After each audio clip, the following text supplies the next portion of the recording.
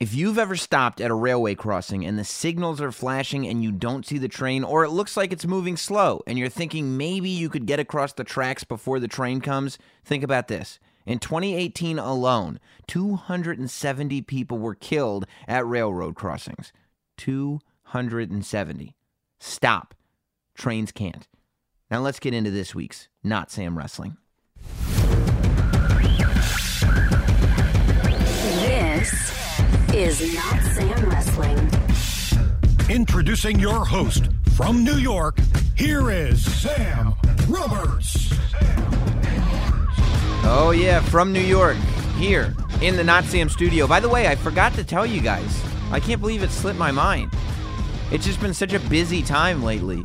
I got to see Howard Finkel and spend a little bit of time with Howard Finkel over WrestleMania weekend. You know, when you go to WrestleMania weekend there and you check into the hotel, of course, the WWE has all the WWE people in the same hotel over the course of the entire weekend so that people can go to Access and Hall of Fame and NXT TakeOver and WrestleMania proper, and they have shuttles going everywhere and everything. It's a beast. A lot is taken into account as the whole operation progresses.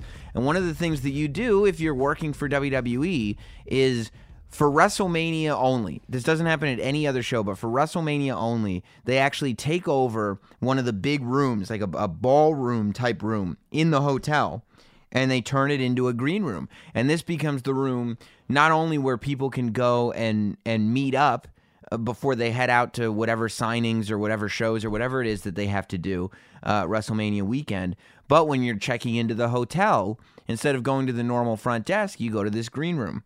And so I went in, and over WrestleMania weekend, I got to Brooklyn on the Thursday, and I checked into the hotel, and you know they also have a little gift bag where you get a WrestleMania t-shirt and a sweatshirt and a gym bag that says WrestleMania on it, and you get your hotel room keys and find out where your room is, and you do the whole deal. And you get a program. That was very important to me because this year, it was the second year in a row that I was featured in the WrestleMania program, but the first year that my beard was featured in the WrestleMania program. So a big time to be the last professional broadcaster, to say the least. But there he was, sitting right there as I checked in. He himself had grown a nice fluffy beard, living in the lap of luxury. Howard Finkel was there. And, you know, Howard, I guess, has gone through some health problems as of late, but he was in super high spirits. He was saying hi to everybody. He was just hanging out in the green room. Everybody was coming up to see him. We were chit-chatting, the whole deal. And it was really, really great to see Howard Finkel again. I haven't really spoken to him much lately just because he's been going through what he's been going through, but the tales of Howard Finkel's demise have been greatly exaggerated.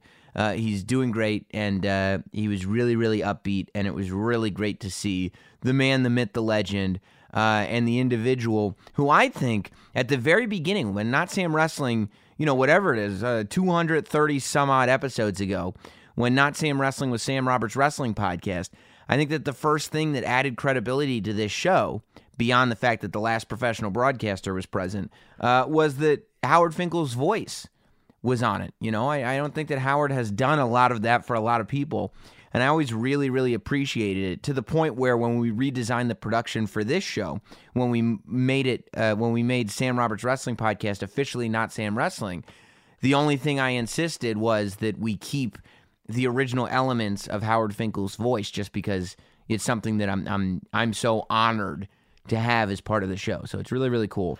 And it was great to see him. We're going to get into a lot, I promise you, this week here on the podcast. Of course, the entire state of wrestling still to come. I will talk about my commentary debut. Main Event came out this week. It hit Hulu, I think, on Thursday or Friday. And leave it to yours truly. A lot of controversy was drummed up. I will talk about it in the bridge segment this week after we listen to the interview. My interview this week is with none other than the man who is the owner and the head of WrestlePro. His name is Pat Buck. Pat Buck has been on the podcast before when we went for the Patreon exclusive all-in post show. That's at patreon.com/NotSamWrestling. Pat Buck was my co-host and added a major, major perspective on that whole thing. But Pat started, I mean, he's a wrestler by trade, and he still wrestles super, super actively for a lot of different promotions, especially here on the East Coast. But Pat, he runs a company here on the East called WrestlePro. And he started, you know, he was in WWE's developmental territory, I think Ohio Valley, way back when. And it just didn't pan out for him. And he went on the independents, and it was, you know, it was going okay, but it didn't quite have that oomph that he thought it needed to have. And he ended up starting his own promotion. And he runs Create Pro alongside Kurt Hawkins. It's their school, but even before that, he was running a school there in New Jersey. And I think it's been amazing to watch this guy go, because not only has WrestlePro been super successful as a local promotion here on the East Coast. They had a couple of big shows over WrestleMania weekend. They do a lot of business with Impact Wrestling. You know, a lot of talent gets exchanged over there. WrestlePro is where Kevin Matthews came from. WrestlePro is where Fallah Bahh came from. MJF, who's been on the podcast and just signed to All Elite, was trained at Create Pro and came from WrestlePro. Tons of guys have come through those doors. But I was really, really interested because Pat made the announcement a few months ago that WrestlePro was going to run Alaska. Now, I didn't know WrestlePro to run anywhere outside the East Coast. So for them to just make the big announcement, hey, we're going to Alaska and we're bringing Mick Foley with us, I was kind of mind blown by the whole thing. But the show went down this weekend. I was following along with it on several different Twitter and Instagram accounts of WrestlePro and the people associated with WrestlePro. And I just thought it was amazing. I thought it was an amazing thing for wrestling, and I thought it was an amazing thing for these guys to be able to take independent wrestling outside of the city, of the town, of the state that they're used to performing in, and take it way up to the deep, deep north, Alaska. So Pat literally just got off a plane this week. He just got home from this show. So I reached out to him right away, and I said, Pat, I would love to hear about your experience here on the podcast, and I think that the Not Samsonites would be fascinated by the whole trip. So we're going to get into all of it. We're going to get into Alaska. We're going to get into what the crowd looked like in terms of how many people were there, in terms of how they reacted. We'll talk to Pat about his wrestling career and a whole lot more. My guest on Not Sam Wrestling this week is none other than the Buzz Killer, Pat Buck. Let's get to it. The Not Sam Wrestling interview. Back on Not Sam Wrestling, fresh off of a trip to Alaska. He is the owner, the head, and a star of WrestlePro. He is the Buzz Killer. He is Pat Buck. Pat, what's the haps, man? A lot's changed since I've been here last time, so I think we have a lot to talk about, and Alaska is probably the most interesting thing I could talk about. It's certainly the most recent thing, right? Yeah, I just got off the plane yesterday, so... I mean, it was pretty nuts. So I heard, of course, you know, WrestlePro is kind of the little company that could. It's your, you know, and we talked about it when you kind of were first starting WrestlePro, that was your way of going, you know, it looks like I'm not getting a ton of opportunities in the world of wrestling to make a full-time living. Mm-hmm. So you got to this point where it was either invest everything and just go for it and do WrestlePro and Create Pro and create this thing that can make a full-time living, or go and do something else. And this thing has paid off for you huge, to the point that like a couple months ago, I started seeing stuff online that you were like, you know, nobody's really done an independent wrestling show in Alaska. Mm-hmm. I should be that guy. Kind of. Yeah, that's exactly right with the whole how I started promoting and switched from being a wrestler guy to promoter, booker, trainer guy. It was, part of it was for survival, where it was like, hey, I can stay in this. When I left FCW or early NXT, whatever you want to call it, I went back to the independent scene. And at that time, it was 2012. I don't think it was the animal that it is today.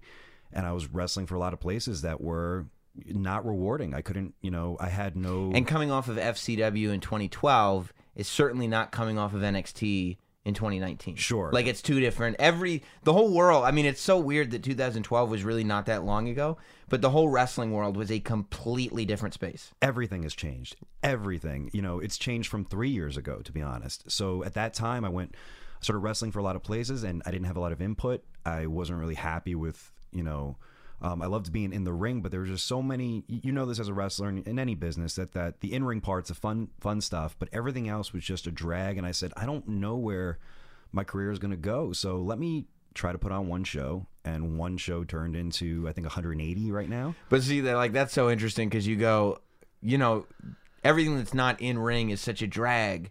How do I control the stuff that's not in ring? I kind of got to be the guy in charge, right? Yeah, 100%. So at least I can. I just kept, for those people that eventually start their own thing or are thinking about it, you have these thoughts like, man, I think I can do this a little bit better.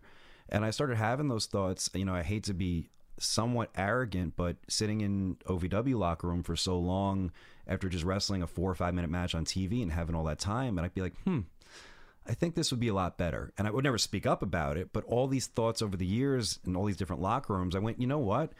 Let me stop thinking about it. Let me just try it. So that led to, the first show, and then people thought I was crazy to start training school, because at that time, who are you? You're just a guy that spent some time in developmental. Why would anyone want to train with you? Right. It's not like you're putting a name on the marquee. Yeah. Right. Not a TV star, not a Hall of Famer, not whatever. At the time I was 27 years old. Why would I want to learn from, you're kind of a failed wrestler? And I'm like, yeah, I kind of, but here's what I do know in the ring.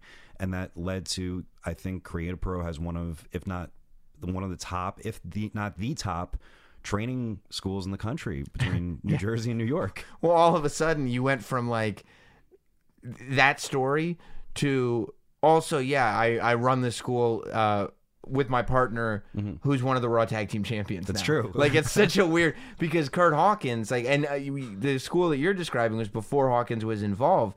But even when Hawkins gets involved, this is when he's not in WWE. Sure, yeah. Because right? And that's another thing where it's like, okay, well, Hawkins was cool in WWE and he was an edgehead, but at the time, we don't know or quite frankly think that he's going back. Yeah. So it's like, okay, again, it's not like he's this giant, massive star. It's like, but he knows what he's doing. So it's like we're having Pat Buck and Brian Myers now evolving your school into Create a Pro, and all of a sudden, WrestlePro does what WrestlePro does alongside you.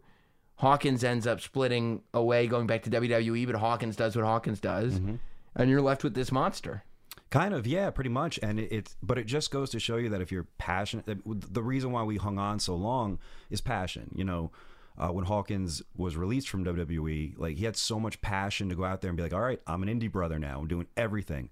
And that led to, we started the school a little earlier than that, because he came to my school and was like, man, I love this. Let's open one. Okay, cool. Let's open one. So we did that. And I think him and I being around and being so passionate about wrestling 24 hours a day has led to, I think him and I both have had the wildest month in pro wrestling. This month has been absolutely crazy and rewarding. And now we get to look back and go, oh man, all those sacrifices, all those investments are worth it. And yeah, now I kind of, he's still very much involved in Create a Pro. WrestlePro is kind of my own thing. But as far as the training schools, everything's been pretty good, man. Yeah. And you got, you're really quickly too, I feel like. We talked to MJF when he was here, it was like the week before he announced he was doing AEW, and he said, oh, I don't know what I'm going to be doing. but like, you already have somebody like that who's a graduate of Create a Pro to be like, the results are already showing, and it's not been in business for all that long. Yeah, we've been around, I think, 5 years. I've been training people 7 years, and that was another thing where over time people come down to the school and they go, well, who's in WWE that you trained? And I go, nobody. Right. Who's done this or that? And I'm just open and honest, where I'm like, look, there's gonna be, but a lot of times, a lot of these wrestling schools will be like, hey, we're responsible for this guy just because a guy trained there for a week, or maybe he came there for 3 months to It's like those comedy barkers in Times Square. They're like, you like Dave Chappelle? Come to this comedy club. And you're like, Dave Chappelle's never been to this comedy club. That's exactly how it is. Like, they've been through the building or took a picture in that building, or somehow, someone started there, and it's the wrong mindset. I tell people I want to check out my school, hey, come watch a class that I teach, and you decide if it's for you or not.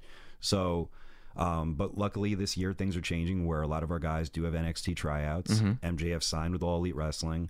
I was just told yesterday that one of our most promising students has a tryout coming up in in July for the Performance Center. So that's changing too. A lot of our guys are all over WrestleMania and Big Dave Batista's entrance and carrying Velveteen Dream to the ring. And whenever they're up here, WWE is really relying on Creator Pro, which is awesome. Yeah, it was cool to see that whole weekend. Yeah. You know, checking on Miz and Shane McMahon as they crashed through Yes. MetLife Stadium and everything.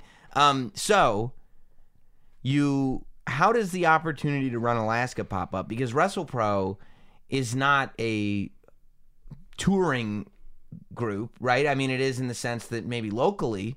We have no backers. We're truly independent wrestling. Right. Like you're just sitting there and you are making the call to get the building in Rahway, to get the building over here, to get this building over there. But like outside of New Jersey, New York area, have you run... I mean, how many shows have you run outside New York, New Jersey? Not many. There's been a couple near Philadelphia. And there's been 1 or 2 in Connecticut. And that's really it. So then you go, well, you know, we could try the Midwest. We could try the South. Let's try Alaska. Yeah. How does this come about?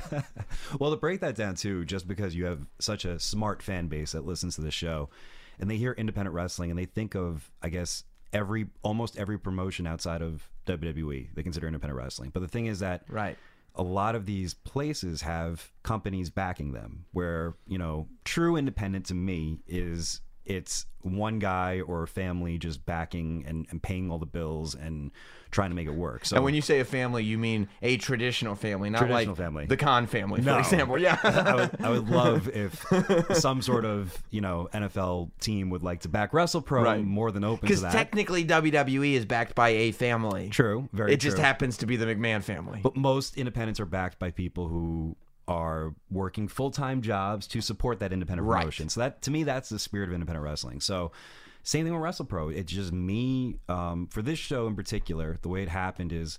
Like you're kind of running a show so that you can pay for the next show. Yeah. And the next show. Pretty And the much. next show, and that's... It's like if one show crashes, it's going to hurt and won't put us out of business. Yeah. But like, oh, man. You know, 3 shows that are bad, yeah, I'm gone. So that's it. Kind of. After 5 years or however many years it's been, 3 bad shows, and you're toast. 3 high budgeted shows, yeah, we're gone. That's it. We're completely gone. So the way this came up was So, which leads us to, yeah, it's a good idea to run Alaska. hey man, got it. Everything has been a coin flip in my career. Everything has been take a chance, or, you know, when I went down, not to keep going back to the past, but, you know, I was never offered a contract with WWE. It was kind of, hey, move down to OVW, Kentucky on your own dime, take that chance. So I've taken chances, and some of them have failed, and some of them paid off. You know, doing the show, I had whatever money in my savings account to put on one professional wrestling show. It was that, or put a down payment to go back to college, or to go to grad school. And I went, let me run this wrestling show. What would you have gone to grad school for? I wanted to be a physician's assistant. School's always been really easy to me, and I wanted to work in the health field somehow, and I thought doctor would be a little bit too long, so I wanted to work somewhere where I could, you know, work in the medical field. But I went to, hey, let me put on a pro wrestling show in the rec center. Put on a wrestling show. It's exactly it. So, but with Alaska, I heard about this. As time goes on, I've been really blessed where I'm actually being used by a lot more companies now, and between working and producing and coaching, that my time with WrestlePro, I've been pulled away a bit. So I've had to rely on, you know, different people. One of them being KM who was formerly with Impact Wrestling, one of my best friends. He's kind of the booker for WrestlePro now, and he loves Alaska. He goes there. He enjoys it. And oh, really? Like he vacations? He went there once last year. Right. And he just fell in love. Fell in love. Okay. And then we heard about this wrestling show 15 years ago that ran in Alaska that did very, very well. That had like Road Warrior Animal on it, a couple of ECW guys, and apparently they like rocked the place and they killed it. And we started looking into it, and when WWE goes there maybe once every 5 years.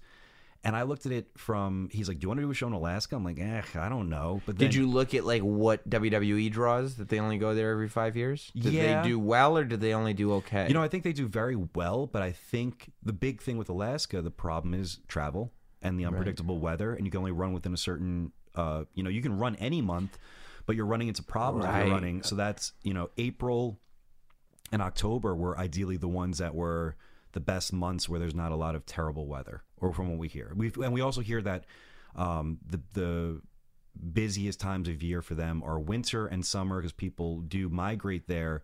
But for the cost of the arena, all these, the numbers attracted me to Alaska. I looked at that, and luckily I've been blessed with, I know how to do this financially. So I looked at it like the building was very affordable compared to, you know, New York, New Jersey area where everything is expensive. The only burden was travel. But what we did was we did our homework. So we teamed up with a local promotion there that does run shows. They run, you know, there is Alaskan wrestling, believe it or not. They not to the level of other places, but they do their best. So we teamed up with them. So we had the equipment, we had boots on the ground. We had So a lot you didn't have to like figure out how to get a ring to Alaska, for example. That was the biggest fear. So Yeah. there's only one professional wrestling ring in Alaska that was not even. There's one ring, in the state. One ring, and we found it, and we worked in it. It was a 16-foot ring. The guy built it from scratch. Yeah. So it's not like somebody crazy went and got one from High Spots or something like that. It's a guy who built a ring. He built a ring. And that's Alaska's ring. That's Alaska's ring. Yeah. That's incredible. It's absolutely amazing. And that was my biggest concern. My biggest concern is, okay, like it was a couple days before the show, and I'm like, we have all the talent in town.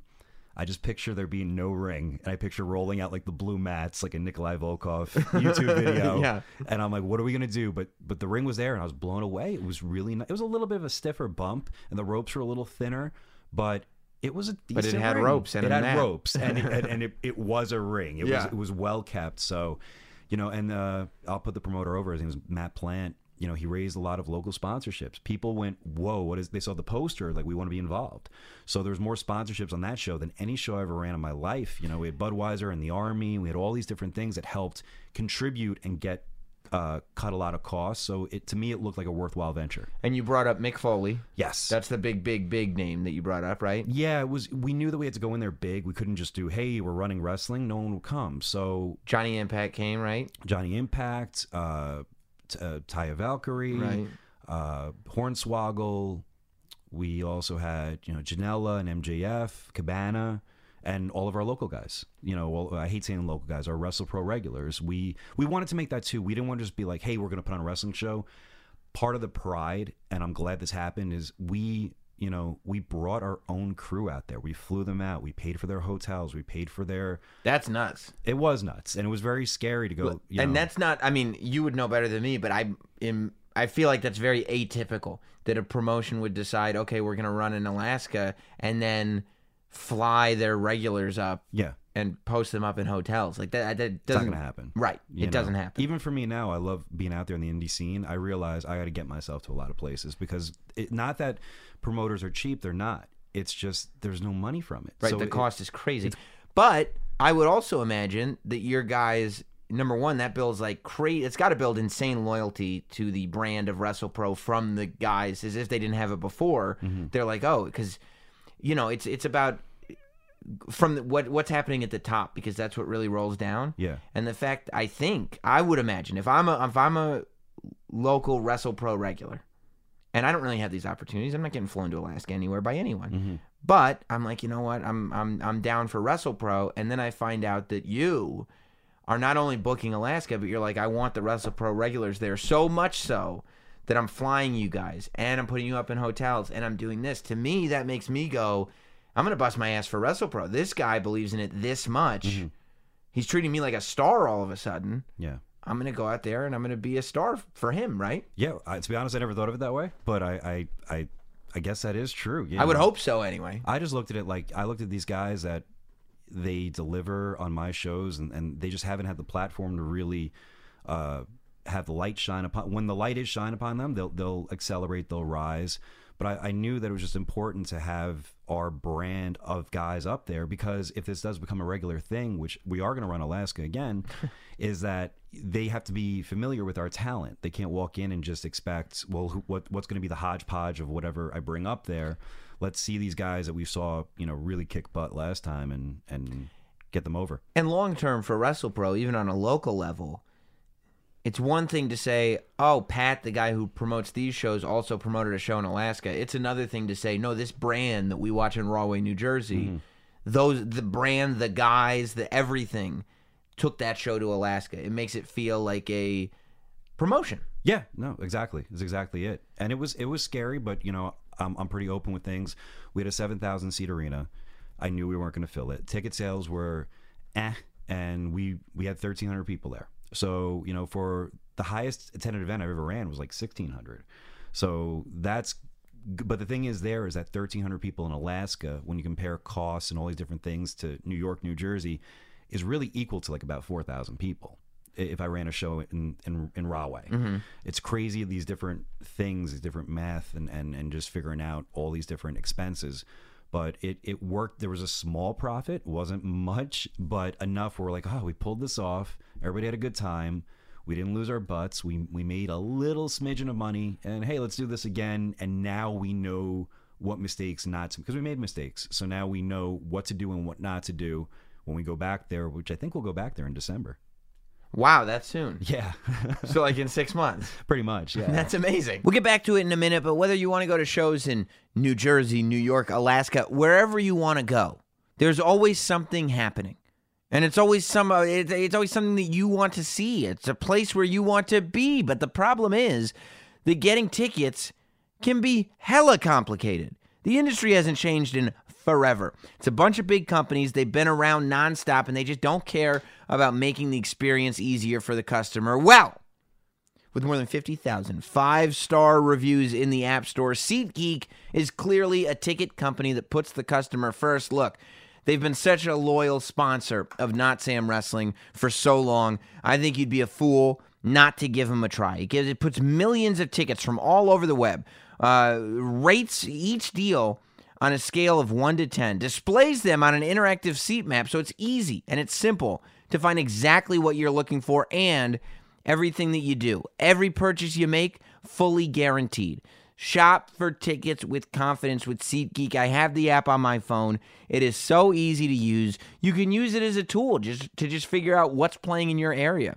You can look up bands, sports teams, comedians, Broadway shows, wrestling shows, whatever you want to see. You can find out when it's going to be near you or where it's going to be in general. Then you look it up. You click on it. It's a seat map. You boom, boom, boom. I want this seat. I want that seat. Is it green? Is it yellow? Is it red? That'll tell you how the value of the deal that's in front of you, but you got to give it a try. Get tickets to anything you want to get tickets to with SeatGeek. Best of all, my listeners get $10 off their first SeatGeek purchase when you use promo code SAM, S-A-M. SeatGeek supports the show, so you should support them. $10 off your first purchase of concert tickets, sports tickets, comedy tickets, wrestling tickets, whatever you want when you download that app and use the promo code SAM, S-A-M, on SeatGeek. Now back to Pat Buck. So, was there any panic? I know, like, and this is on such a lower scale, but when I'm doing my live shows, my live podcasts and whatnot, I love doing the show. Mm-hmm. I hate putting them together because I have ticket anxiety for like weeks leading up to it. Like it's on my, like, it's just somewhere in my brain at all times, especially when, like, and I don't even ask what the pre-sales are, and then they'll email and say, like, hey, you think you go and do a little more promotion because the ticket sales are this? And I go like, oh, it's even lower than I thought. And it always ends up fine. Yeah, that's the because people come to the door and people, like, I've never had a show where I look out into the audience and I'm like, oh, this was even, every show I've ever done has been like, oh, this is, thank God, this is so much better than I thought. But did you have any moments of panic for this show when you're looking at the pre-sales? Oh, God, yeah, because I remember early on, you know, I'm an optimist, but I'm a realist, and my booker KM is an over optimist to the point where he's like, if we sell out this building, the gate is like $313,000. I'm like, yeah, I don't think we're gonna get there, but you know, let's hope. And we set these goals because we've been promoting the show for about 8 months, so we're like, okay, maybe by like January, 3 months before the show, maybe we'll be at like 1,500 tickets, and we were really at like 4. So it's like, and in my head, I'm like, do I pull the plug? Do I move forward for this? But then part of it's if you're running your own thing, and you said it the exact same way, is there's always going to be this overly panic, and then when it happens, you're like, okay, it worked out. Yes. So I just kind of have to trust in that. And it's like, but I also prepare myself. I always think, what's the worst case scenario? And I go, okay, that's going to happen. I'm going to lose this amount of money. So I convince myself that this is going to happen. And then when it slowly starts getting away from that, I go, okay, thank God. And it's kind of it's over preparation. We could have done a way better job. I think we did a really good job, and it worked out. But, you know, if it would have been a loss, I still would have probably looked at it as a success. But luckily, it was somewhat of a financial success. Right. And all you really, I mean, as long as you're not losing money, it's worth doing. I mean, the idea that you guys are running Alaska has a value in and of itself, no? I think the big thing is, and I want to prove myself. There's a lot of other companies out there outside of WWE that they may not be doing so well, and their budgets may be overinflated. And I think it's kind of alarming and also rewarding that two jabron wrestlers from New Jersey put together this and put on a profitable show, bringing up all their own local talent mixed with a Hall of Famer, mixed with TV talent to Alaska, and can turn profit. Why can't other companies do this? Yeah. You know what I mean? Like, so that's kind of, there's so many companies out there that have this good exposure, they have a network, or they have things behind them, and I guarantee you they're looking at their budgets, and show after show they're losing money. And it's something's wrong with that. So I think what I wanted to prove was that if you have the right people in charge of things, wrestling can be booming and big business, but most of the time it's not happening. So part of that was I just wanted to prove that again, like, hey, we're doing this, how come other places can't? Or even on the independent level, where there's so many shows that you just hear about just cancel. You know, they're running in their home area, and they're panicking on ticket sales, and they just cancel and screw over all the guys. It's like, it shouldn't happen. If we can do this in Alaska, why can't you do this in your home area? Right. You know? No, that makes total sense.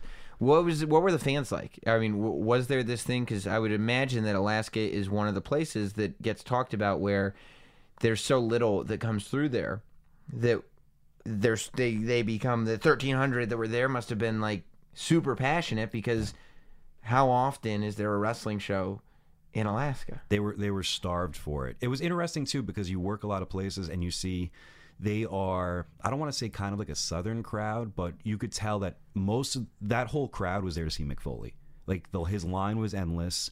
Which, by the way, if you're Mick Foley, has to feel great, because, you know, look, he's a legend, but he's also out there, right? Like, he does a lot of signings. So I'm sure some are crazy successful, and he's probably had some that are not as successful. So to go to Alaska and get reminded, like, oh yeah, I'm the legend, I'm the hardcore legend Mick Foley. Sure. Like, this is the impact that I'm still having on people, has to be amazing. And I love Mick because he's one of those guys that, I mean, you can put him, he's in the top 10 of anywhere, really, of all time. You know, in my opinion, as far as what he's done for wrestling, and he's still accessible to take this risk with, and he wanted to be up there because he's never worked Alaska before, so this is on his bucket list. It's just so cool that he's still thinking on those terms. You know what I mean? That a couple people have reached out, they're like, I never worked Alaska, I have to, and I'm like, all right, maybe next time I'll get you on, but sorry, you know. The crowd was so different in the fact that they, you know, I was listening from the first match on, and you do an arm drag, and they were receptive to it. And I'm like, oh, I haven't experienced that in a while, where, you know, you're in front of these bloodthirsty crowds on these independent scenes, and you have to do, you know, I'm doing twisting tombstones to get a reaction. Right. So they were so passionate and so much fun, and that 1,300 people really did sound like it was a sellout. They were so loud, and you know, the last match, which I was lucky to headline my own card, put myself in the main event. But it was me and MJF versus MJF versus Janela, with Mick as a special enforcer. And, you know, we were doing kind of ridiculous stuff with weapons and stuff. Which, by the way, is perfect for the Buzz Killer character. Yeah. Because you take the two guys with the most indie buzz. Exactly. And you go out and you kill it. Yeah. Yeah. And you go out there and we're doing doors and staple, and this crowd is like, what are we seeing? We fought through the crowd, and to us it's like no big deal. You do that on a lot of shows. You just fight through the crowd. Once we crossed the guardrails, you could just hear the panic and excitement of the crowd. It was like, WWE doesn't do this. It was like an old school like Japanese deathmatch crowd when like Leatherface would come out into the audience and they'd all run and scurry, and they were like a Bruiser Brody match. Yeah, it was just wild. It was wild, and the show was like 3 hours, so I think it's on the longer side. And while we're doing promos at the end and just kind of thanking the crowd, you got the feeling that these people didn't want to go home. They just wanted to like hang out and chill and thank you for being here. So I really think the next time we go back there is going to be, you know, I expect all those people plus one, I hope.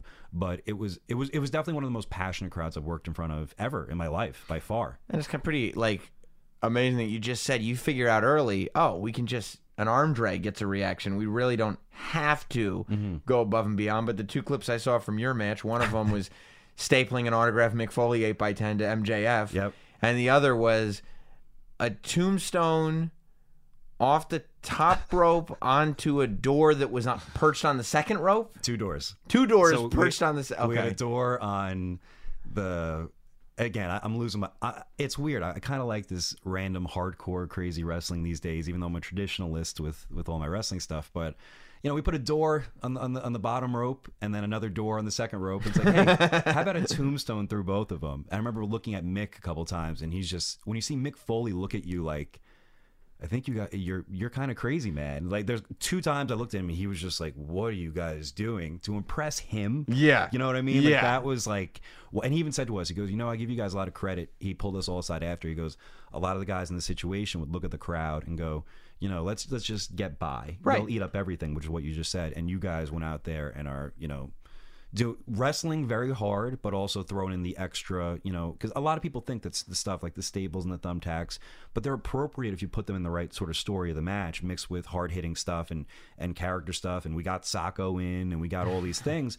They go, what was the Sacco reaction like? Pretty loud. Yeah. Pretty loud. Definitely was, it was deafening. So it just worked out. We wanted to work our butt off to prove, and I know the fans there were like, what are we seeing? And I think that's what won them over. We haven't had a bad review on the show yet, so it was definitely one of those like spiritual things that I'm so glad I did.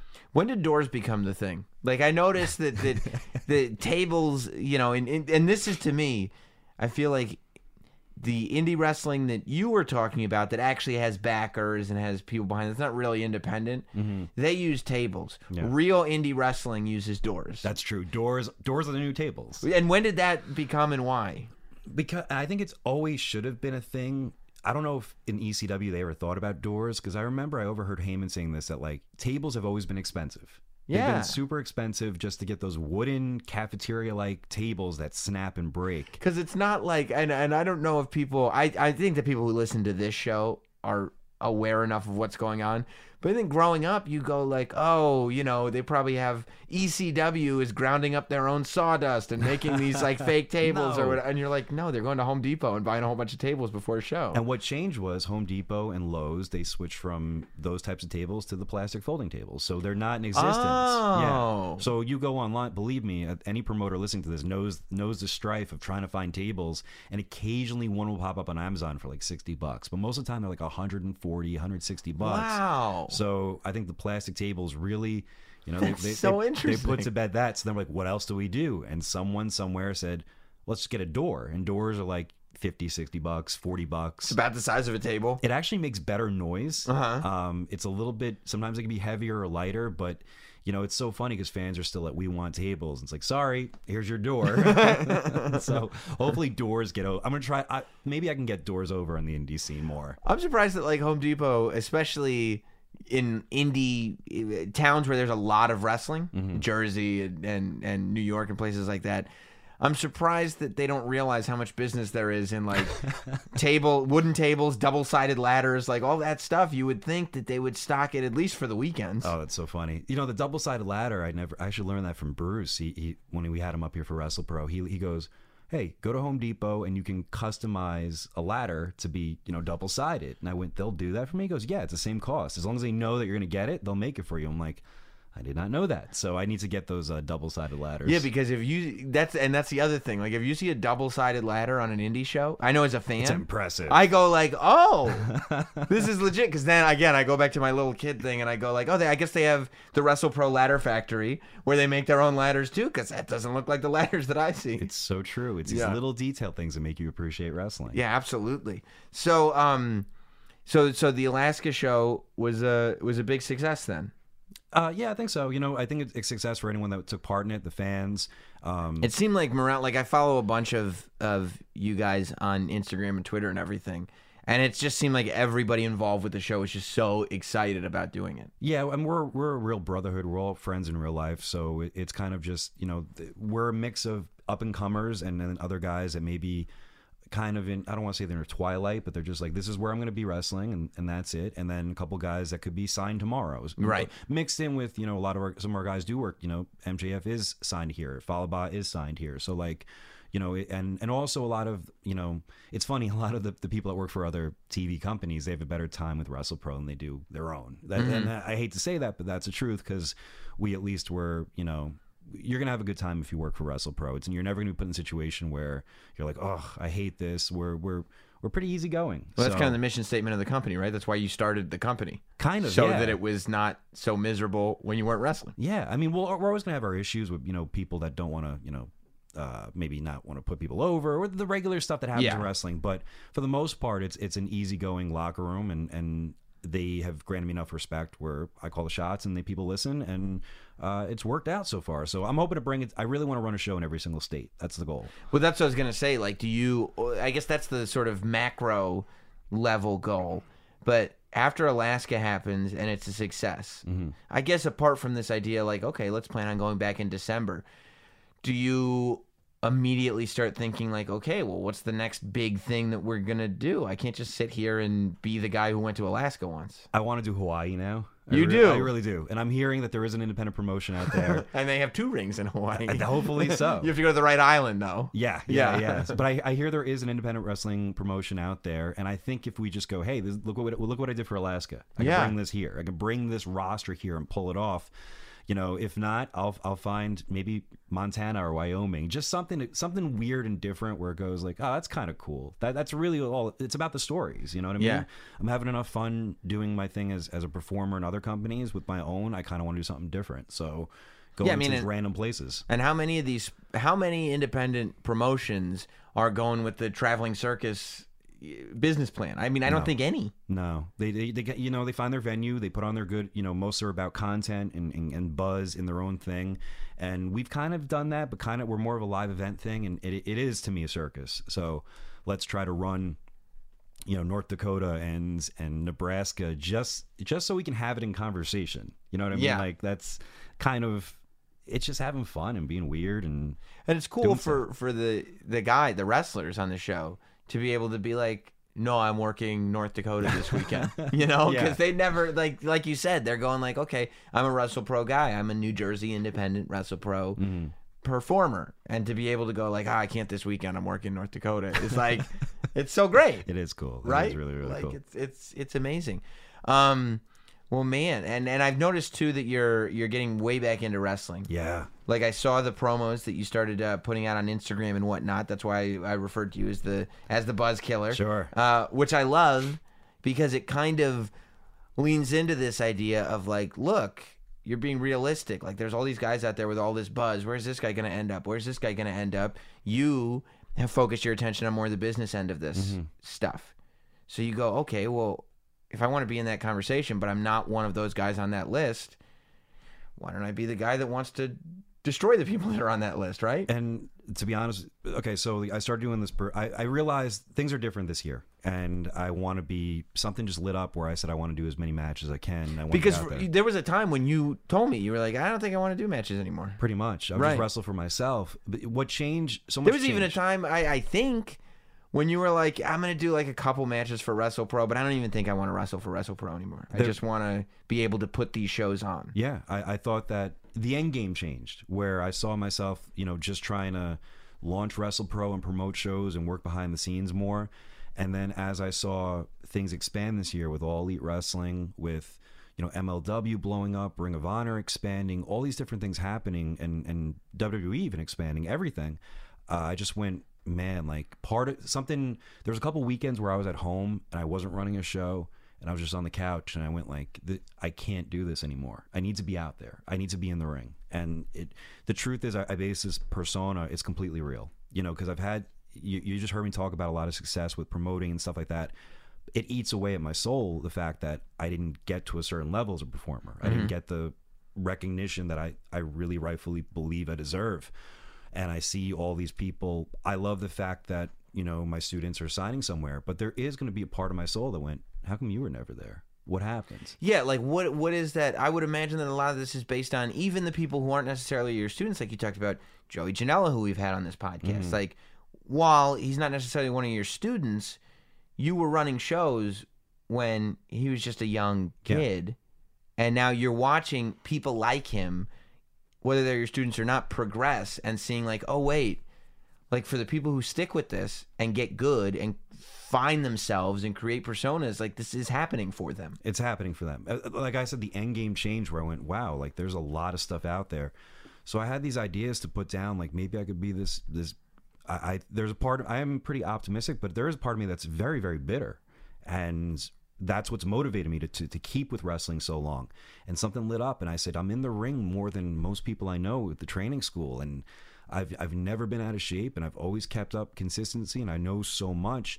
And it bothers me that there's, so much buzz out there, and I never got it for myself. So let me be the buzz killer and go, work a different style and be a little bit more aggressive and hardcore in what I do. And what was different and mind-blowing and so awesome is that NXT's changed the game. They changed the game in terms of now what you do before WWE matters. Like, it's part of your story. So when you go there, people are aware of what you've done. And because of that, I feel like whatever you do in the independent scene now matters. And what's crazy is that I truly believe that my story as being a long-term, somewhat, if you can say, failed performer that did everything he was supposed to do, there may be a couple of those out there, but I don't think to the degree of what I went through. And so I think by especially because you can still go.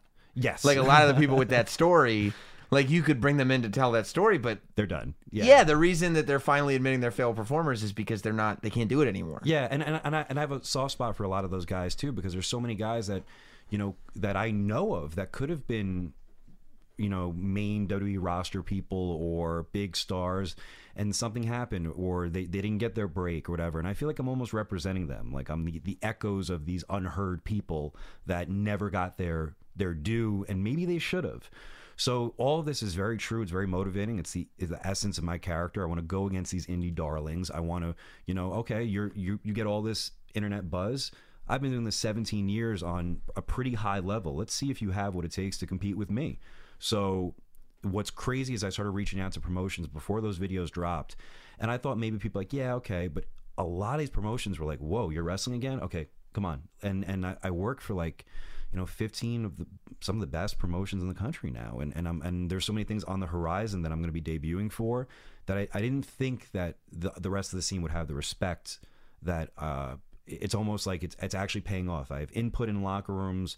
I'm trying to get something going in wrestling for the first time. There's never been something like a player coach, and I'm trying to create that in pro wrestling where I can be this guy that goes to these places, work with talent, and contribute behind the scenes as well. So right. So when you book me for a show, I'll do the match, whatever. We'll do the thing. I'll promote it on social media. I got the character, blah blah blah. But then also once I'm there, I'm going to get there early. Yeah. And we're gonna, and I'm gonna be that guy that's kind of sharing wisdom with the locker room and training and doing everything. And more so, and there's a lot of guys out there that try to help the locker room, but I really try to find what's best because I'm doing it now. Like I found what's best for WrestlePro, so I have this. I'm not one of those cutthroat guys. I believe there could be success for everybody in wrestling, and there's a place for. Most places focus on. I like focusing on the undercard. I like focusing on the tag team division. Just different things that I'm very adamant about producing and coaching, and that's kind of what I think a lot of these promotions are bringing me in for too. It's a mix of, hey, go out there, have a killer match, but also we need some people back here to regulate, and make this a better promotion. So that's my job now. I mean, I think that's happening all over the place. We had Mark Henry here on the show like a few weeks ago, and he said, and I had never even heard of this position being a thing, that one of his new roles in WWE is to come in for the pay-per-views and just make sure the locker room is where it should be. Wow. And just kind of be that guy. I don't know if mentor or motivator is whatever, but just kind of make sure that everybody's behaving themselves in such a way, and that the industry is in a place where it's healthy for not only the people that are working in it now, but for the next several generations. Yeah, you got to check the pulse of every locker room. You could have things that, if you're not...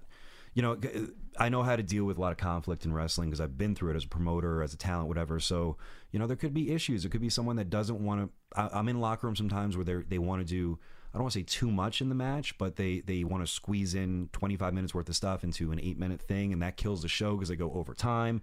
Then there's times where I meet guys that don't want to do anything in the ring. They don't even want to take a bump, and there's just a way to kind of check the temperature of a locker room and make the card different. You don't want the first match to do the same thing as the fourth match, and figure out a way where, you know, we can deliver the best product that we can. So having a position like that is just super important, man. Yeah. And do you find too that maybe getting away from WrestlePro and going into these other promotions and realizing that there's this big respect for you, it kind of lets you know, like, oh, like what I've been doing is being noticed?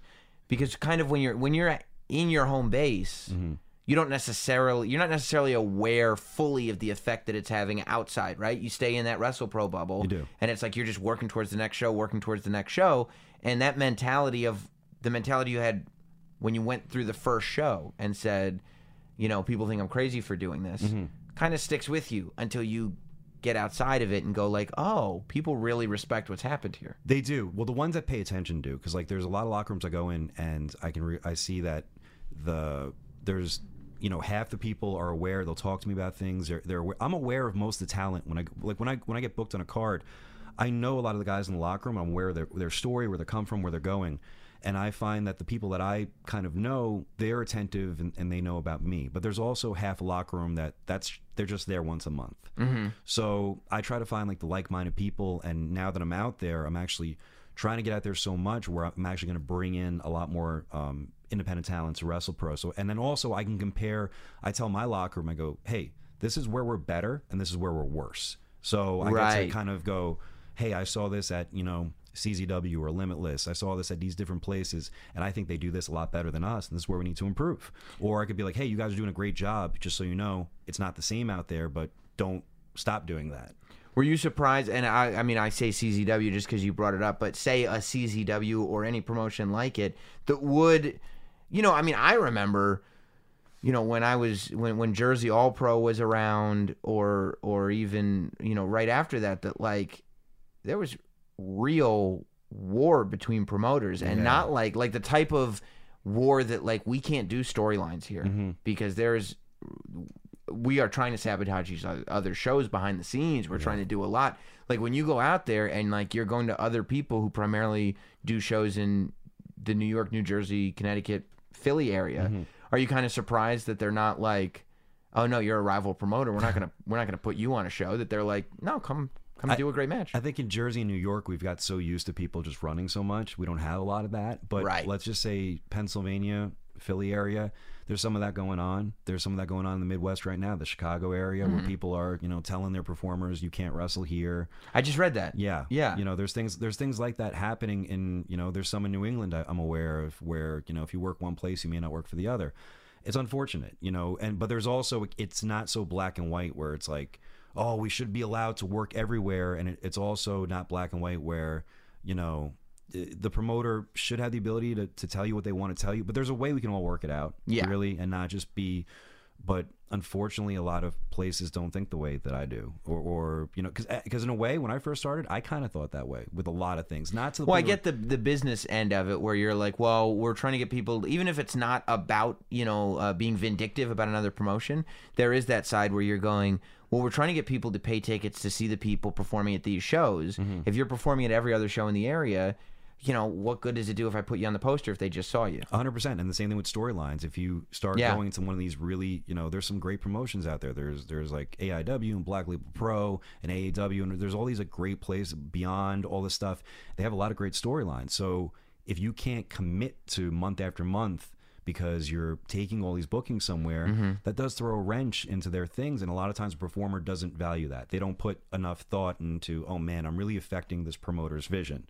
So that becomes an issue. It also becomes an issue. I've ran into things before where, you know, you run a show on the same night and someone's like, hey, can I do both shows? And you got to work your card around where put them on second match so they can go on main event there. And I'm flexible with that, but I've noticed most places aren't as organized, and they may not be. So that becomes an issue, and you take it out on the talent, and then more things happen. So, you know, independent wrestling is not perfect. It's still rough. It's still incredibly difficult to get out there, but, you know, it's just the way it is. It's unfortunate. Have you had any matches lately that you're like, oh man, that was an incredible match, and then go, oh, I wish I'd done it in WrestlePro? There's been match. So I'm learning. I'm just learning that every single independent wrestling promotion is different. That every single crowd expects, like, there's some times where I went in there. a match I did recently where I thought it was a good match. I hate saying tell a story. I hate when people say that, but like it's just why? Because I feel like it's so cliche. When people say tell a story, it's like, what does that mean? Right. You know, when people are like, well, we were trying to tell a story in the ring. What story was it? And then they can't tell you what the story was. Yeah. Like, you know, and working someone's arm. To me, is that really a story? You just you beat up the arm for a little bit. It was a story of a guy whose arm hurt. You're going, okay. It's just such a thing that people like rely on. It drives me nuts. But anyway, like had a good match where you could follow a lot of things, but then looking back, there wasn't enough. I hate saying this. There wasn't enough moves in there. There wasn't enough. And that promotion needed these moments because they rely heavily on internet clips and different things like that. So even if I'm having this story that, you know, getting over these characters, it doesn't make for the most appealing internet clip, which is what they rely on. So I got to work a certain aggressive, almost throw psychology out the window and do the hard-hitting stuff here. And then other places are completely character-based where they don't care about what you do in the... You could hit, you know, all these different drivers and moonsaults and strikes, but if you don't have a character, you're not going to get over there. And if you're going to do this style here, the promoter's going to see that and probably not book you anymore. And if you do this style over there, I see. So that's the issue. I'm learning. So I'm going to these places and went like, okay, that's how I work here. And now I realize, all right, that didn't work so well. So when I go back there, I have to put on a different hat. And it's kind of a new learning experience for me because all these indie places are so different. So you never know what to expect. Which is great too. It's also amazing to me that the fan bases of some of these independent promotions, because there was a time where like they didn't have an identity, where it was just like, this is just I'm going to go to an indie show this weekend, and you go to whatever show's running around you. Yeah. But the fact that you have such brand loyalty now, that audiences have expectations for you that are different based on the shows that they're going to, shows you kind of how loyal to and aware they are of the brand that they're watching, and how good these promotions are getting at figuring out, okay, before we know, you know, who do we have booked? Who are we as a promotion? Okay, now who are we going to put on the show? Yeah. And, you know, a big indicator of that was WrestleMania weekend when you had so many shows up here and you're all fighting for, you know, attendance and different things like that. And you can see every fan that listens to this, every promoter, every fan, every wrestler has a certain taste for wrestling. You know, most of them are not all encompassing. They like their particular, you know, there's a lot of wrestlers that frustrate me that become, you know, power players eventually, and they only really like or appreciate the style that brought them to the dance. So when they see a different style be successful, they're not kind of warm to it. Like, that's whatever.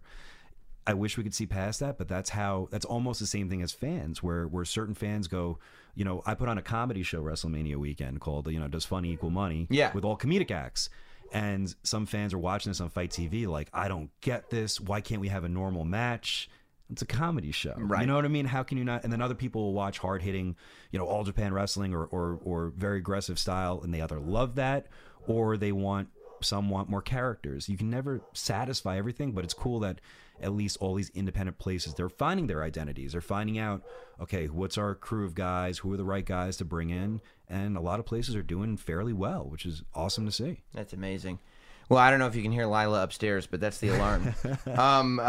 Pat, man, I'm so happy that that the success is just it keeps happening, and you keep kind of finding it and taking risks, and it keeps paying off. Where can people find you, find WrestlePro, and what's the next thing that we want to inform the folks of? Yeah, I think, you know, I'm on social media at Buck Never Stops. I don't know what my future holds. It's kind of cool that I'm kind of bouncing around, and, you know, I have 3 matches this week, and then I go to a certain place, and I'm going to do something here, and I'm working for a lot of major companies, and when that stuff, I don't want to be the person like, hey, look at me, but it'll get out there eventually. So I'm after, you know, 17 years of ups and downs and stuff, I'm hoping that it continues on an upward path, and I can kind of help out other talent and just keep growing and find some more success. But WrestleProOnline.com and CreatorProWrestling.com, if you want to start your careers, and I guess just all my social media stuff to see where I'm going to be wrestling or producing or coaching, or, you know, I just all things wrestling, man. That's awesome. CreatorPro, WrestlePro, at Buck Never Stops. Thanks as always, man. It's been great. Thanks, Sam. Appreciate it. here is Sam Roberts. Hey, thanks to Pat Buck. That was a lot of fun. We talked about social media and WrestlePro using social media.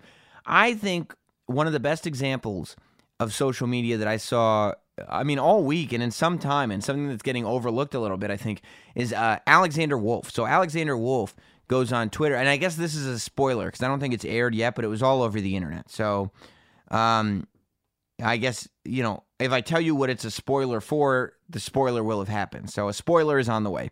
Alexander Wolf goes on Twitter last week and is saying goodbye to sanity, and he's doing that because Eric Young's been drafted to Raw, and he makes it seem like he's leaving.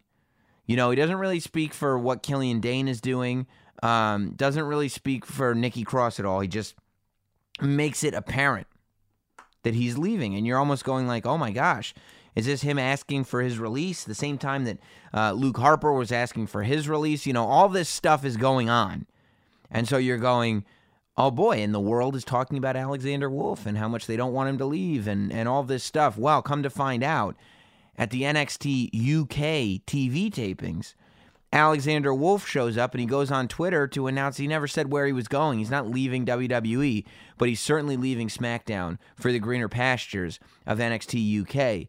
And I just thought that was such a great swerve and such a great use of social media. I don't know if somebody put him up to it. I don't know if he thought of it himself, but I just thought it was so well done. So kudos to Alexander Wolf. I thought it was so cool. Speaking of social media, leave it to your boy, the last professional broadcaster, Sam Roberts, to cause a stir.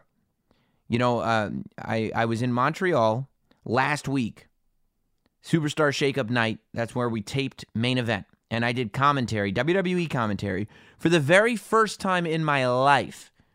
I had a couple of matches to shine, and I tried my best. It was Dana Brooke versus Tamina, and it was Heavy Machinery versus the B-Team. The episode is available on Hulu. I had no idea how much controversy that I would cause. Look, I've said this before about all the kickoff shows that I've done and the feedback that people have had on those. And when I say feedback, I mean the negative feedback. WWE asks me to go in. They said, look, would you like to come do commentary for Main Event? I said, I would love to do commentary. Of course, I'll do that anytime you want. And so I go in and they say, don't worry. We don't want you to be a WWE commentator. We don't want you to be that. We want you to just go on, be Sam Roberts, and simply give your opinion. That's all. Just give your opinion. Don't worry about trying to sound like anything you're not. You're a guest here.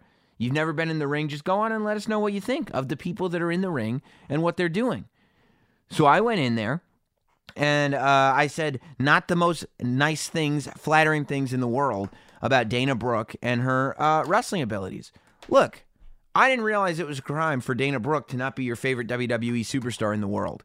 If you're not rooting for Dana Brooke, then all of a sudden this is catastrophic. I had no idea the delicate nature. I had no idea that the people watching would be so sensitive, so delicate, so frail, that this would be an issue. I was accused of everything in the book, that I was disrespectful to Dana Brooke. I was accused of being a misogynist.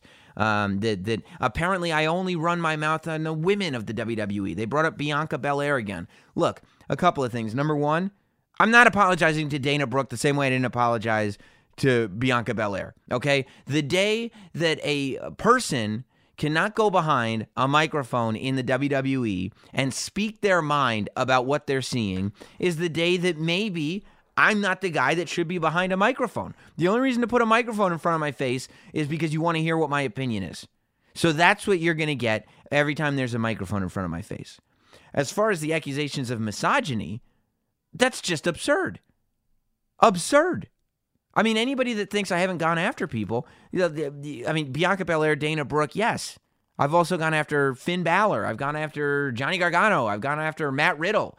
I said Seth Rollins had 0 chance of winning. I said all kinds of stuff.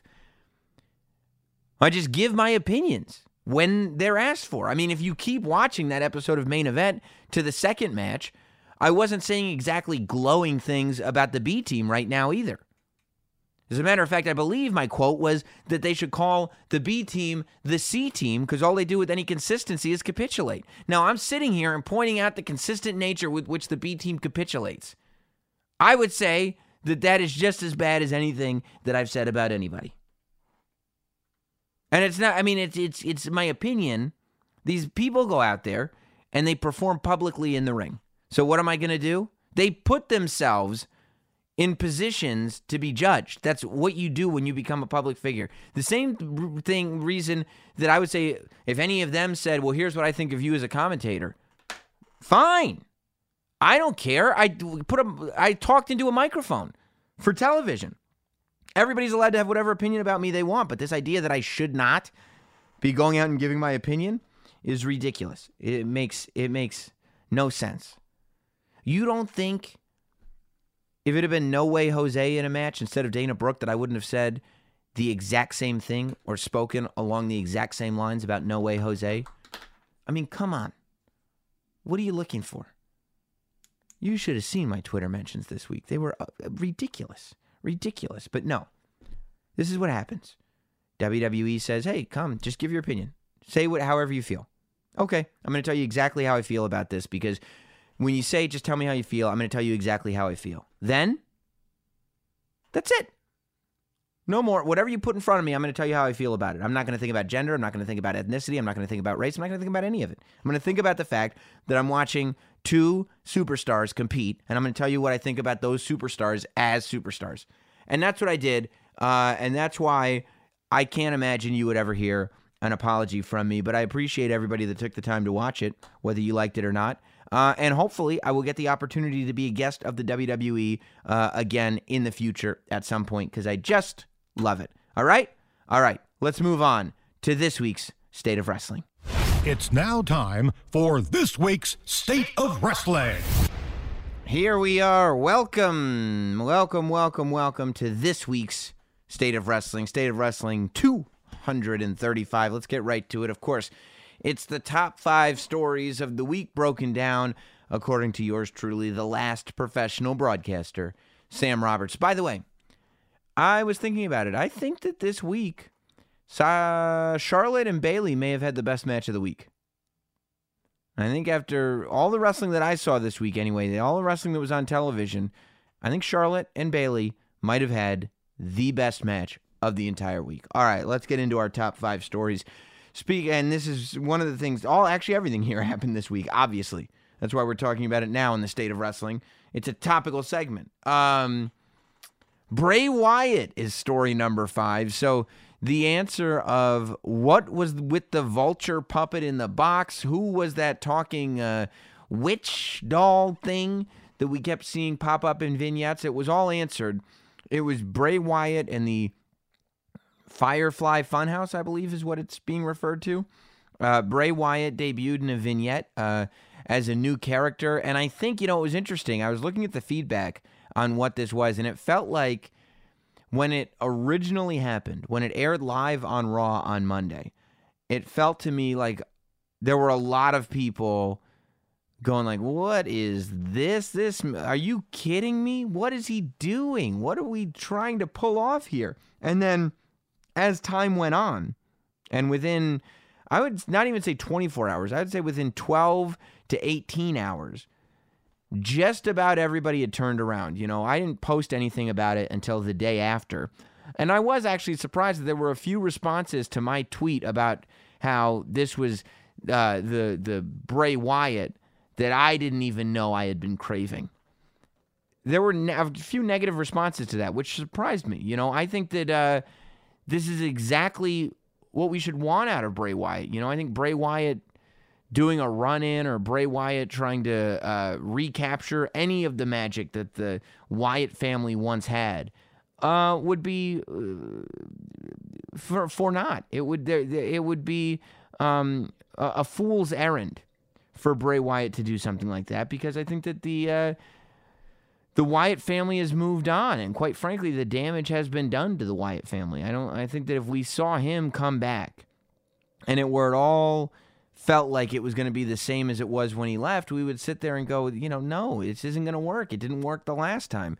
I think that clearly there is some kind of a plan here, which isn't always the case with stuff. But clearly, I think as you watch, you go, okay, well, they ran vignettes for about 3 weeks leading up to this and then hit right into the Bray Wyatt kids TV show host with a chainsaw thing. Clearly a story is being told here. As I watch this, I say, okay, sometimes when we watch WWE, we worry that maybe the people telling these stories, the people writing these stories, I should say, not the people telling these stories, but the people writing these stories may not know exactly what they're telling or may be ready to change at a moment's notice. I think it seems to me that there was a clear plan for Bray Wyatt here. I think it's clear to the people that wrote it. I don't think it's clear to any of us just yet. But I think it's cool, I mean, it brought me back to the days of, the rumors that Mr. Rogers, I mean, it turned out the rumors weren't true, but you all heard it as a kid, that Mr. Rogers had, Vietnam tattoos under his sleeves, and that's why he was always wearing the cardigan and all kinds of crazy stuff. What if there was a dark and demonic side to this children's television host that you're watching? I think that there's tons of potential in that. He's building a world around this new persona that plays into the world that he had built before he left. So, I don't know what, and it could work out terribly, of course. We don't know. We don't know the answers. Sway, we don't know how it's going to work out. But I don't think there's any reason to not be optimistic or not say it's cool what's going on with Bray Wyatt or not say it's different. I feel like a lot of times that when you can't immediately tell where something's going or you don't immediately go, oh, this is cool, he's my new favorite guy, that people get turned off by that there are some people that get turned off by that. But to those people, I would say, patience is a virtue. You have to be patient and wait and see what's going to happen here, because there is no reason in my mind for us to feel any way except, this could be really good. And this is an opportunity for Bray. Something that we've been waiting for Bray Wyatt to get for quite some time. I thought that it was delivered well, and I'm interested to see where it's going next. And that's the whole point, right? I want to tune into Raw next week and find out what's going to happen. I mean, excuse me. I must be allergic to the truth. It might have been the best thing on Raw this week. I think it was the most compelling. It's the thing that I'm interested in seeing what happens next. And I think that that's very, very crucial in this world of professional wrestling. Speaking of what happens next, we go to story number 4. Story number 4 is what's happening next with Dustin Rhodes. It was announced, this is another AEW signing. It was announced that Dustin Rhodes is saying goodbye to the Goldust character forever. He posted a video on Twitter in which he put a severed Goldust head, which I didn't know existed. If I had, I would have had one. I have a Goldust ring-worn bodysuit on a mannequin in my studio, and it's just got a regular mannequin head. If I knew there were severed Goldust heads lying around, I would have slapped one of those puppies on top of this thing. It would have looked amazing. Hopefully I can still get my hands on it. Maybe not the one he had in the video, because the one he had in the video has been locked away inside the chest of the Forgotten for a lifetime, along with that t-shirt. But Dustin Rhodes remains. So Goldust is no longer with the WWE. I guess the contract is over. And it was announced this week that not only will Dustin Rhodes or Dustin Runnels or however he's going to be known, not only will he be at StarCast, but at the AEW inaugural pay-per-view. Some people think that All In is the inaugural. I don't. I mean, it wasn't. All In was a specialty. All In was the predecessor to the inaugural AEW pay-per-view. The success of All In led to the creation of AEW. AEW's inaugural show is Double or Nothing, and one of the big matches at Double or Nothing, it was officially announced, will be Dustin Rhodes or Dustin Runnels versus Cody. It's going down, and I think that that's amazing. I think that AEW at this moment has the ability to do almost anything and for people to respond with that's cool. Because they haven't screwed anything up yet. Everything that they've done has not been screwed up. Once they start screwing up is when people are going to start looking at them with a speculative eye. However, as long as everything they're doing is succeeding and everything they're doing works and feels reasonable and feels organic, I think people are going to continue to be excited about the potential. AEW is generally looked at with a lot more optimism than WWE is because WWE has several decades of succeeding and several decades of screwing up as well. AEW has had, the people associated with AEW have had a couple of successes and 0 failures. So when that's your batting average, people are going to assume that there's going to be home runs. We've seen Goldust versus Stardust before, and that wasn't, I don't think, what it could have been. However, that's not Cody versus Dustin. That's not at Double or Nothing. That's not under AEW. I think that if there's anything we've seen with Goldust in the WWE, it's that when he got clean and when he kind of cleaned up his life, he seemed like he got a new motivation for wrestling, for being in shape. And, it was every time he would have a match, somebody on commentary would talk about the Benjamin Button rule applying to Goldust in the sense that he just somehow, as he gets older, only gets younger. And I think that Dustin Runnels has everything to prove come All or Nothing. I think that Dustin Runnels needs to go out there and prove that not only can he still go, but that he can go without the Goldust character. And I think that he's wrestling a new Cody. This is not the same Cody that played Stardust. This is a new main event caliber Cody. And so I think that there's a whole new backdrop behind this match. There's a whole new layout. There's a new sense of realism to it. I hope that they go further. I hope that they start talking about how Dusty was there for Cody, but not so much there for Dustin. I hope that they go into Cody being jealous of Dustin because Dusty would blah, blah, blah. Let's get real. Let's get into the reasons why brothers fight with each other and why resentments build and maintain throughout adulthood. Why have a brother versus brother match if not to do that? I'm interested to see how it goes. I'm interested to see if Goldust is going to paint half his face red like he does in the video. But I also think that until AEW screws up, fans will remain optimistic, as they should, for what's going to happen. Speaking of what's going to happen again, or what did happen, we spend another story outside of WWE this week, and a certain return. So it was in Milwaukee, Wisconsin, an independent wrestling show by a promotion known as MKE. Yes. MKE. I don't know what MKE stands for, to tell you the truth. MKE Wrestling. Milwaukee something or other. Let me click it and see if I can give you the answer. No, I don't know what MKE. Maybe it's just Milwaukee. Maybe MKE is short for Milwaukee and it's just Milwaukee Professional Wrestling. I don't know. It doesn't matter. The point is that this is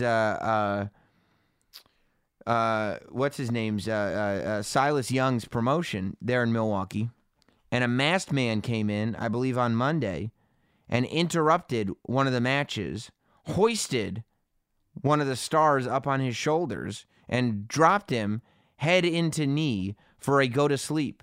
Now, there have been stills taking of this image, and the face behind that mask, the eyes, look very familiar. I was just on the Squared Circle Reddit subforum, and I saw a photo that somebody took, and the eyes looked very familiar.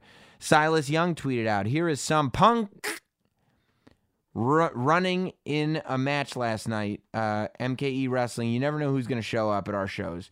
Former world champions have been stopping in at the last couple shows. Don't miss May 17th, blah, blah, blah." The heavy rumor And at this point, I believe it to be true based on everything that I've seen. I haven't spoken to anybody about it that would have any point of reference. But everything that I've seen, I would believe this to be true. That the man behind that mask was CM Punk. Now, in 2015, when Punk was training for MMA, he was asked whether he would contemplate returning to the world of professional wrestling. And he wrote, "You never know. I could pop up here and there. Let me explain that even better. It's not going to even be televised. I'm going to be in a ninja effing outfit wrestling one of my buddies, and nobody's ever going to know. It's going to be very Monty Python, so to speak." So he's had this fantasy in his head for a while of showing up and wrestling under a mask. Now, I'm going to tell you, Robbie from Barstool Sports, Robbie Barstool, he tweeted out that CM Punk has done this before, that he's done run-ins at independent wrestling shows and just never fessed up to it, and he's done it under a mask. Now, I went to San Diego Comic-Con several years ago. I don't remember the exact year, but CM Punk was there with the WWE. I want to say it was CM Punk, Sheamus, and maybe one other person. I went there with Jim Norton, and we were doing interviews. And we went into this, right above the Mattel booth, they had built this private box where you could go inside, and there was actually room to hang out. It was like a green room that they'd basically built. And we interviewed the superstars and everything and talked to CM Punk and hung out for a little while. And then CM Punk put on a green cloak and an alien mask that covered his entire head. And he spent the rest of the afternoon walking around Comic-Con completely dressed as a green alien. And nobody ever knew that it was him. There was no photos. I took a photo with CM Punk in the alien outfit. Maybe I should tweet that out today for Throwback Thursday or something like that, just to share it with you guys at Not Sam or maybe at Not Sam Wrestling on Instagram. But he wore the alien outfit and he walked around the floor of San Diego Comic-Con. It's a giant convention floor full of people. Nobody ever knew it was him. No photos ever surfaced of him wearing that outfit. Nothing. Nobody ever knew. And if I'm not mistaken, I believe at the time he might have been with Lita. And I think that Lita was also wearing one of those alien outfits, if my memory serves correctly. So the idea that CM Punk would don a disguise in order to just go and do the things that he loves is not foreign to Mr. Phil Brooks. I do not think, however, that this means that he's poised for a return. I do not think that this is necessarily good news for AEW. Now, can I sit there and tell you that CM Punk is not going to wrestle for AEW? Absolutely not. It would not, to tell you the truth, shock me if he did. Because I think that AEW would set something up for him where, first of all, he would be the biggest star for sure in that organization. Right now, I would argue that Chris Jericho is the biggest star in that organization, followed by Kenny Omega, and then probably Cody and the Young Bucks. That would probably be the order that I would put them in. Yeah, that it would go Chris Jericho. For me, I believe it's Chris Jericho, then Kenny Omega, then Cody, then the Young Bucks. That's the order of the biggest stars, I think, in that company right now. If they were to get CM Punk, he would skyrocket to the very tippity top of that list. And a lot of that has to do with the fact that he doesn't do anything. A lot of that would have to do with the fact that we haven't been able to see him, and it's actually increased his star power. However, I still think that that's unlikely. If I had to bet, will it happen within the next year or two or not, I would probably bet not, if I had to bet one or the other. I wouldn't be altogether shocked if I lost money on it, but I would probably bet not, that it would not happen. And what I don't think is that CM Punk potentially putting on a ninja mask and running into an indie show in Milwaukee has anything to do with his future plans in AEW. I don't think that this is a hint. I don't think that this is anything. I think that this is something that Punk thought would be a fun thing to do, that Punk thought would be funny. He's probably talking to Silas Young, saying, imagine if I just jumped out and wore a mask. Like, could I do that? Oh, yeah, of course you can do that. And boom, there he went. And it got Silas Young the press that he wanted, a lot of mystery around it. What was it? Could it have been? And that's it. CM Punk will probably never talk about it. and he'll show up at some other random indie show at some point later on and maybe do it again if he wants to get that itch out. But, you know, he's training in Brazilian Jiu-Jitsu. He always talks about wanting another MMA fight. Like, I don't see it happening because I feel like he knows that if he can't get back into wrestling for a night. If CM Punk were to get back into wrestling, he'd have to get back into wrestling. And I don't know that he wants to. If he did, it would probably be for AEW, because in AEW, like I said, he would be far and away the biggest star. He could call his own shots. He could do whatever he wanted, right? He wouldn't have to deal with anyone or anything. So that's where I think he would go, but I don't think he's going.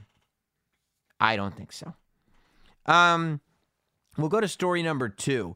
And, you know, I was contemplating with putting this on the list or not putting this on the list, but I want to combine it with everything that's happening at Money in the Bank. So the Money in the Bank card really started to fill out, which was pretty quick this week. And I like that they did this because I think that Raw and SmackDown did a lot of good work this week starting to build stories. What happened was we had WrestleMania be the culmination of everything. The Raw after WrestleMania was kind of just the hangover of that show. The Raw after WrestleMania was really superstar shakeup territory, and we were just kind of figuring out what these rosters were going to look like at all. It's crucial that we're now 3 weeks, 3 Raws. This is the 3rd Raw since WrestleMania. And I think it's crucial that storylines start to be built now. Now we've got some semblance of permanence to the rosters of Raw and SmackDown. So now let's figure out why we're tuning in. What rivalries are we here to see? So I was happy that the WWE decided to move in that direction and go forward with that. You know, and really my story number 2 was Kevin Owens. You know, and I actually think that this Kevin Owens thing was done great. As I was sitting there watching, I was going, you know, first I said, it's weird because I figured Kevin Owens might just be a 1-week deal and that maybe this week they'd pick somebody else or this week they'd just do Xavier and Kofi for a while. But when I saw him again with the New Day, I said, I wonder if they're doing this full time because, you know, I said on one of the kickoff shows, I think when I was talking to AJ Styles, what is the deal with Kevin Owens? Is he a liar or is he a hypocrite? Because he has not explained why he came back from his injury with this new attitude. Now, we found out he is a liar. The true nature of Kevin Owens was put on display on SmackDown when he turned on Kofi Kingston. I don't think he did it too soon. I don't think he did it too quickly. Look, I mean, we all romanticize the idea of having 5-month-long storylines told out over time. However, it's difficult to place the timing of that. The last time that happened was the Festival of Friendship, and the culmination of the Festival of Friendship was the Festival of Friendship segment, when Kevin Owens turned on Chris Jericho. And it never got better than that, to me. I don't think the Chris Jericho-Kevin Owens story ever got better than Kevin Owens turning on Chris Jericho, which includes the blow-off and the payoff to that whole story. I think if you extend the Kofi Kingston thing any longer, you run the risk of falling into a position like that, where you had the best of intentions, but, you know, all of a sudden, momentum starts to get lost, and there's nothing you can do about it. You know, and that has nothing to do with Kevin Owens or Kofi Kingston. That has to do with the attention spans of the WWE Universe in 2019. Attention spans have changed. You know, the way we watch entertainment has changed. The way we get locked into stuff has changed. I think that, you know, and Kofi needs an opponent. I think to put Kofi in a rivalry with somebody else, with Kevin by his side, only for Kevin to turn on Kofi after that rivalry, it makes everything too drawn out and convoluted. I like the idea of Kevin turning on Kofi and Xavier, you know, giving Xavier that powerbomb. And who knows, the way Xavier was selling that powerbomb on the apron, maybe this will be the end of Xavier Woods for a little while. You know, maybe, and I wouldn't be against that. If Xavier Woods just steps out, maybe even for just a few weeks, maybe just leading up to Money in the Bank, there's no Xavier Woods. So really the spotlight is fully on Kofi Kingston. Really, the spotlight that is being shined is on the WWE champion, and Kofi Kingston gets put in a position where he's got to sink or swim. He's got to hang on to that spotlight without any of the stuff going on behind him. I think that could be good for Kofi, and it could remind fans, if it works, that he's the champion and what a big deal he really is. I think that we will obviously see Kevin Owens versus Kofi Kingston at Money in the Bank, which I think is phenomenal. The Money in the Bank card is quickly starting to flesh out, as I said at the beginning of this topic. You've got Seth Rollins versus AJ Styles, which I think is awesome. Here's why I think it's great. I think on SmackDown for the last couple months, AJ Styles has been in a holding pattern. I think AJ Styles has not been doing anything of note. He was going out there and he was just playing the hits, as I've said before. He wasn't anywhere near the conversation of WWE Championship, and he was going out there and he was counting on his reliable moves, and he was doing the same thing that he's been doing for a long time. Now, going over to Raw, I think is a huge refresher that he needs, and I think it's going to remind everybody how good he can be. And for him to step in there with Seth Rollins, I think that it's a good chance for Seth Rollins to have a real credible opponent for that Universal Championship. And if I were him, I'd wait probably until Money in the Bank, but, I'd extend this story by having AJ Styles turn heel once again. Maybe, I guess Finn Balor's on SmackDown now, and I think the Good Brothers are on SmackDown too. But, I don't know, because the thing about having a good guy Universal Champion in Seth Rollins is it kind of makes it so that how is AJ Styles going to be that good guy? Well, maybe he's not. So maybe that means we make him the best bad guy. I don't know. But I like the idea that match is happening. I think it's going to be a brilliant match. Who else do you have? Of course, you've got Roman Reigns versus Elias. I think perfect spot for both of those guys right now. And then you got Becky Two Belts defending both belts. You've got Becky versus Charlotte and Becky versus Lacey. Now, this is almost what I said I wanted to happen when I saw that SmackDown was building a separate rivalry with Becky and somebody else, whether it be Charlotte or Bayley or Ember or whoever it was going to be. I got very, very excited. I don't think that she can defend both titles on every pay-per-view. I just don't think it's realistic, and I think that there may be some fatigue setting in for Becky Lynch. I think that people would rather see one great Becky Lynch match than two Becky Lynch matches that are, maybe they're great, maybe they're not. But, I'm willing to see how it feels for this first pay-per-view. I just would have preferred that we do Money in the Bank, Becky versus Lacey, and then whatever the next pay-per-view is in June, Charlotte versus Becky for the SmackDown title. And only one of the two titles is defended at each pay-per-view. But, still paints Becky as the underdog, still works for me. Not something that I'm mad at. Now, we found out that next week, we're going to find out who's in the women's Money in the Bank ladder match. So I think that the women's Money in the Bank ladder match is the match that Sasha Banks should return for. I think they should not announce it, and I think Sasha Banks should turn heel, and play into this person who's just disagreeable. Play into this person that Corey Graves describes on commentary.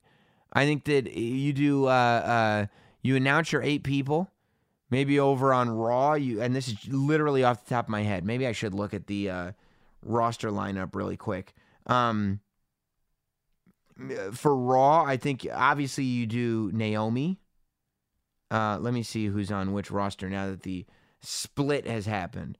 But I think no doubt you do Naomi. I think that Naomi should be in it. Obviously, Becky and Charlotte and Lacey have all found themselves out of this match because, it's they're in championship matches already. If Alexa Bliss is healthy, I think it would be cool for Alexa Bliss to announce herself in the match.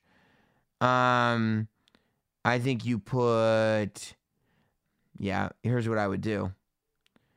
I would put Dana Brooke in the match, believe it or not, I know, based on what I was saying before. And probably either Natalya or Ruby Riott. Probably Ruby Riott.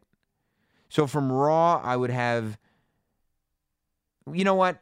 I'm going to say Alexa Bliss is not in it just for argument's sake. And I'm going to have Naomi, Dana Brooke,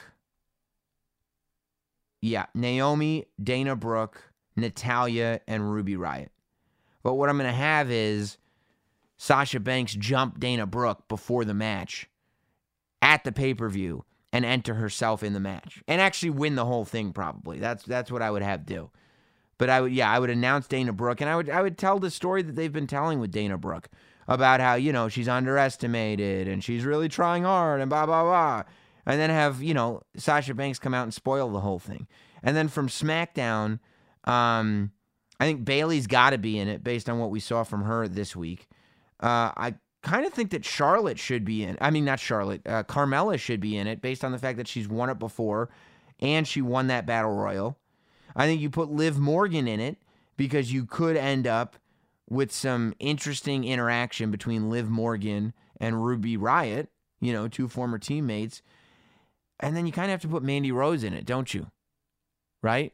I almost want to take out Carmella and put in somebody else, but I'll probably stick with that.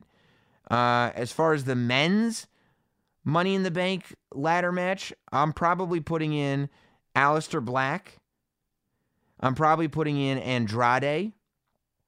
Elias already has a match at the pay-per-view. Kevin Owens, I think, will get the title match at the show. Roman Reigns already has a match. I'm looking only at the SmackDown side at the moment. Probably not Xavier Woods. Although, no, because I'm gonna leave him injured. So I've got Aleister Black, Andrade. Yeah, Elias has already spoken for. Ali, of course. You're just looking at the top of the page. Aleister Black, Andrade, Ali, and I'm going to round it out. You know what? I'm going to round it out with Buddy Murphy. Andrade, Aleister Black, Ali, Buddy Murphy, and then over on the Raw side, I'm going to put in, let's see. For the Raw side, you pick 4 for the Money in the Bank ladder match. So to join Andrade, Aleister, Ali, and Buddy Murphy, I'm going to try to do something that alphabetically isn't quite so on the nose, but we'll see. AJ Styles already had. I'm putting in Baron Corbin. I'm putting in. I'm not going to put in Braun Strowman, to tell you the truth. I'm putting in Baron Corbin, Cesaro, Drew McIntyre, and then I'll probably round that out with, normally I would say Ricochet. Ricochet's got to be in the match. I mean, how does Ricochet not be in that ladder match? So maybe instead of Drew McIntyre, I put in Robert Roode. Maybe I do Baron Corbin, Ricochet, Robert Roode, and Baron Corbin, Ricochet, Robert Roode, and Cesaro. It's probably who I'd put in on the Raw side, just to keep things interesting. Let's move on to story number 1, and that is The Shield. It was cool to have some non-pay-per-view Sunday Night Wrestling over the weekend. I tuned in for the hour-and-a-half special. They basically played the tail end of a live event. It was Dean Ambrose's last show in WWE. It was The Shield's last ride together.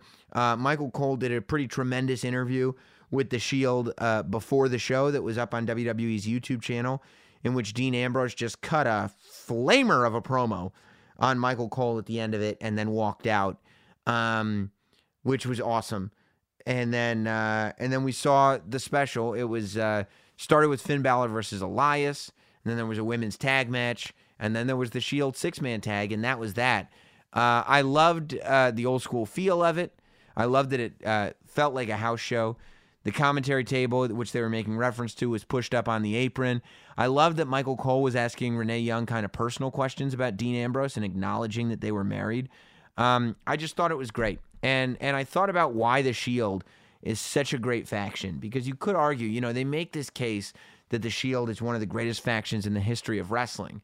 But why? Realistically, they were only around for a few years. Some of these other factions have been around for decades, right? But when you look at the Shield, there are so few factions. Like the original Four Horsemen. The reason the original Four Horsemen were so special is because Arn and Ole Anderson, Tully Blanchard, Ric Flair, all stars in their own right. All could hold titles on their own right. If you split up the Four Horsemen, you would have no weak links. All would be able to survive. All would be able to prosper. All would be at the top of their game. But there aren't that many other factions that you could say that about all the members of.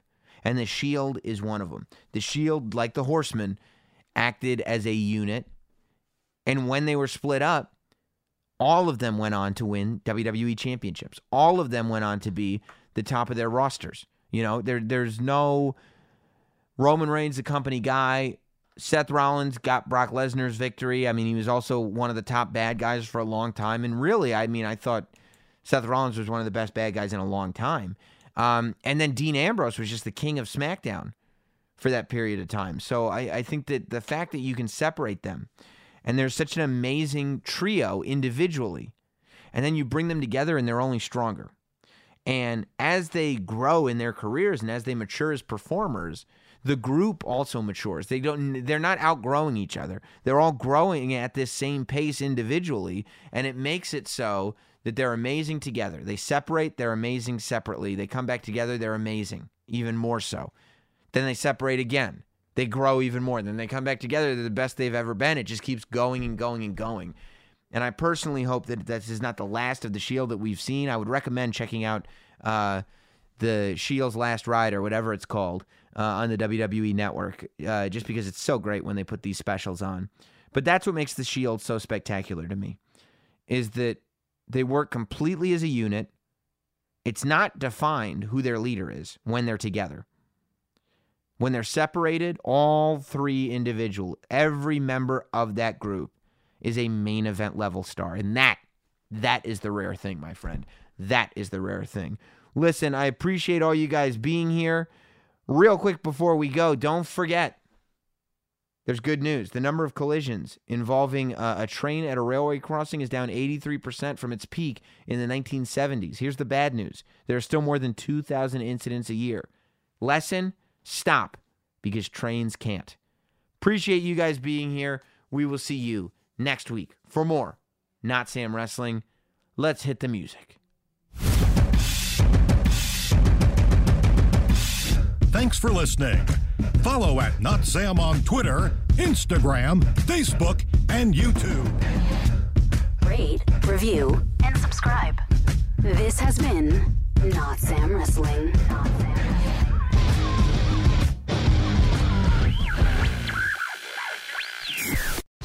Whether you're a world-class athlete or a podcaster like me, we all understand the importance of mental and physical well-being and proper recovery for top-notch performance. That's why I'm excited that Unified Healing is sponsoring this podcast. Unified Healing is a new and super innovative global network of wellness centers powered by Energy Enhancement System, or EE System. If you haven't heard of the EE System, you'll want to listen up. This technology promotes wellness, deep relaxation, purification, and rejuvenation.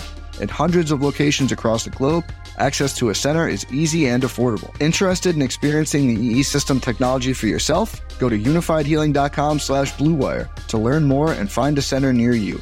That's unifydhealing.com/bluewire. No material or testimonials on the Unified Healing website are intended to be viewed as medical advice or a substitute for professional medical advice, diagnosis, or treatment. Always seek the advice of your physician or other qualified healthcare provider with any questions you may have regarding a medical condition or treatment, and before undertaking a new healthcare regimen, including EE System.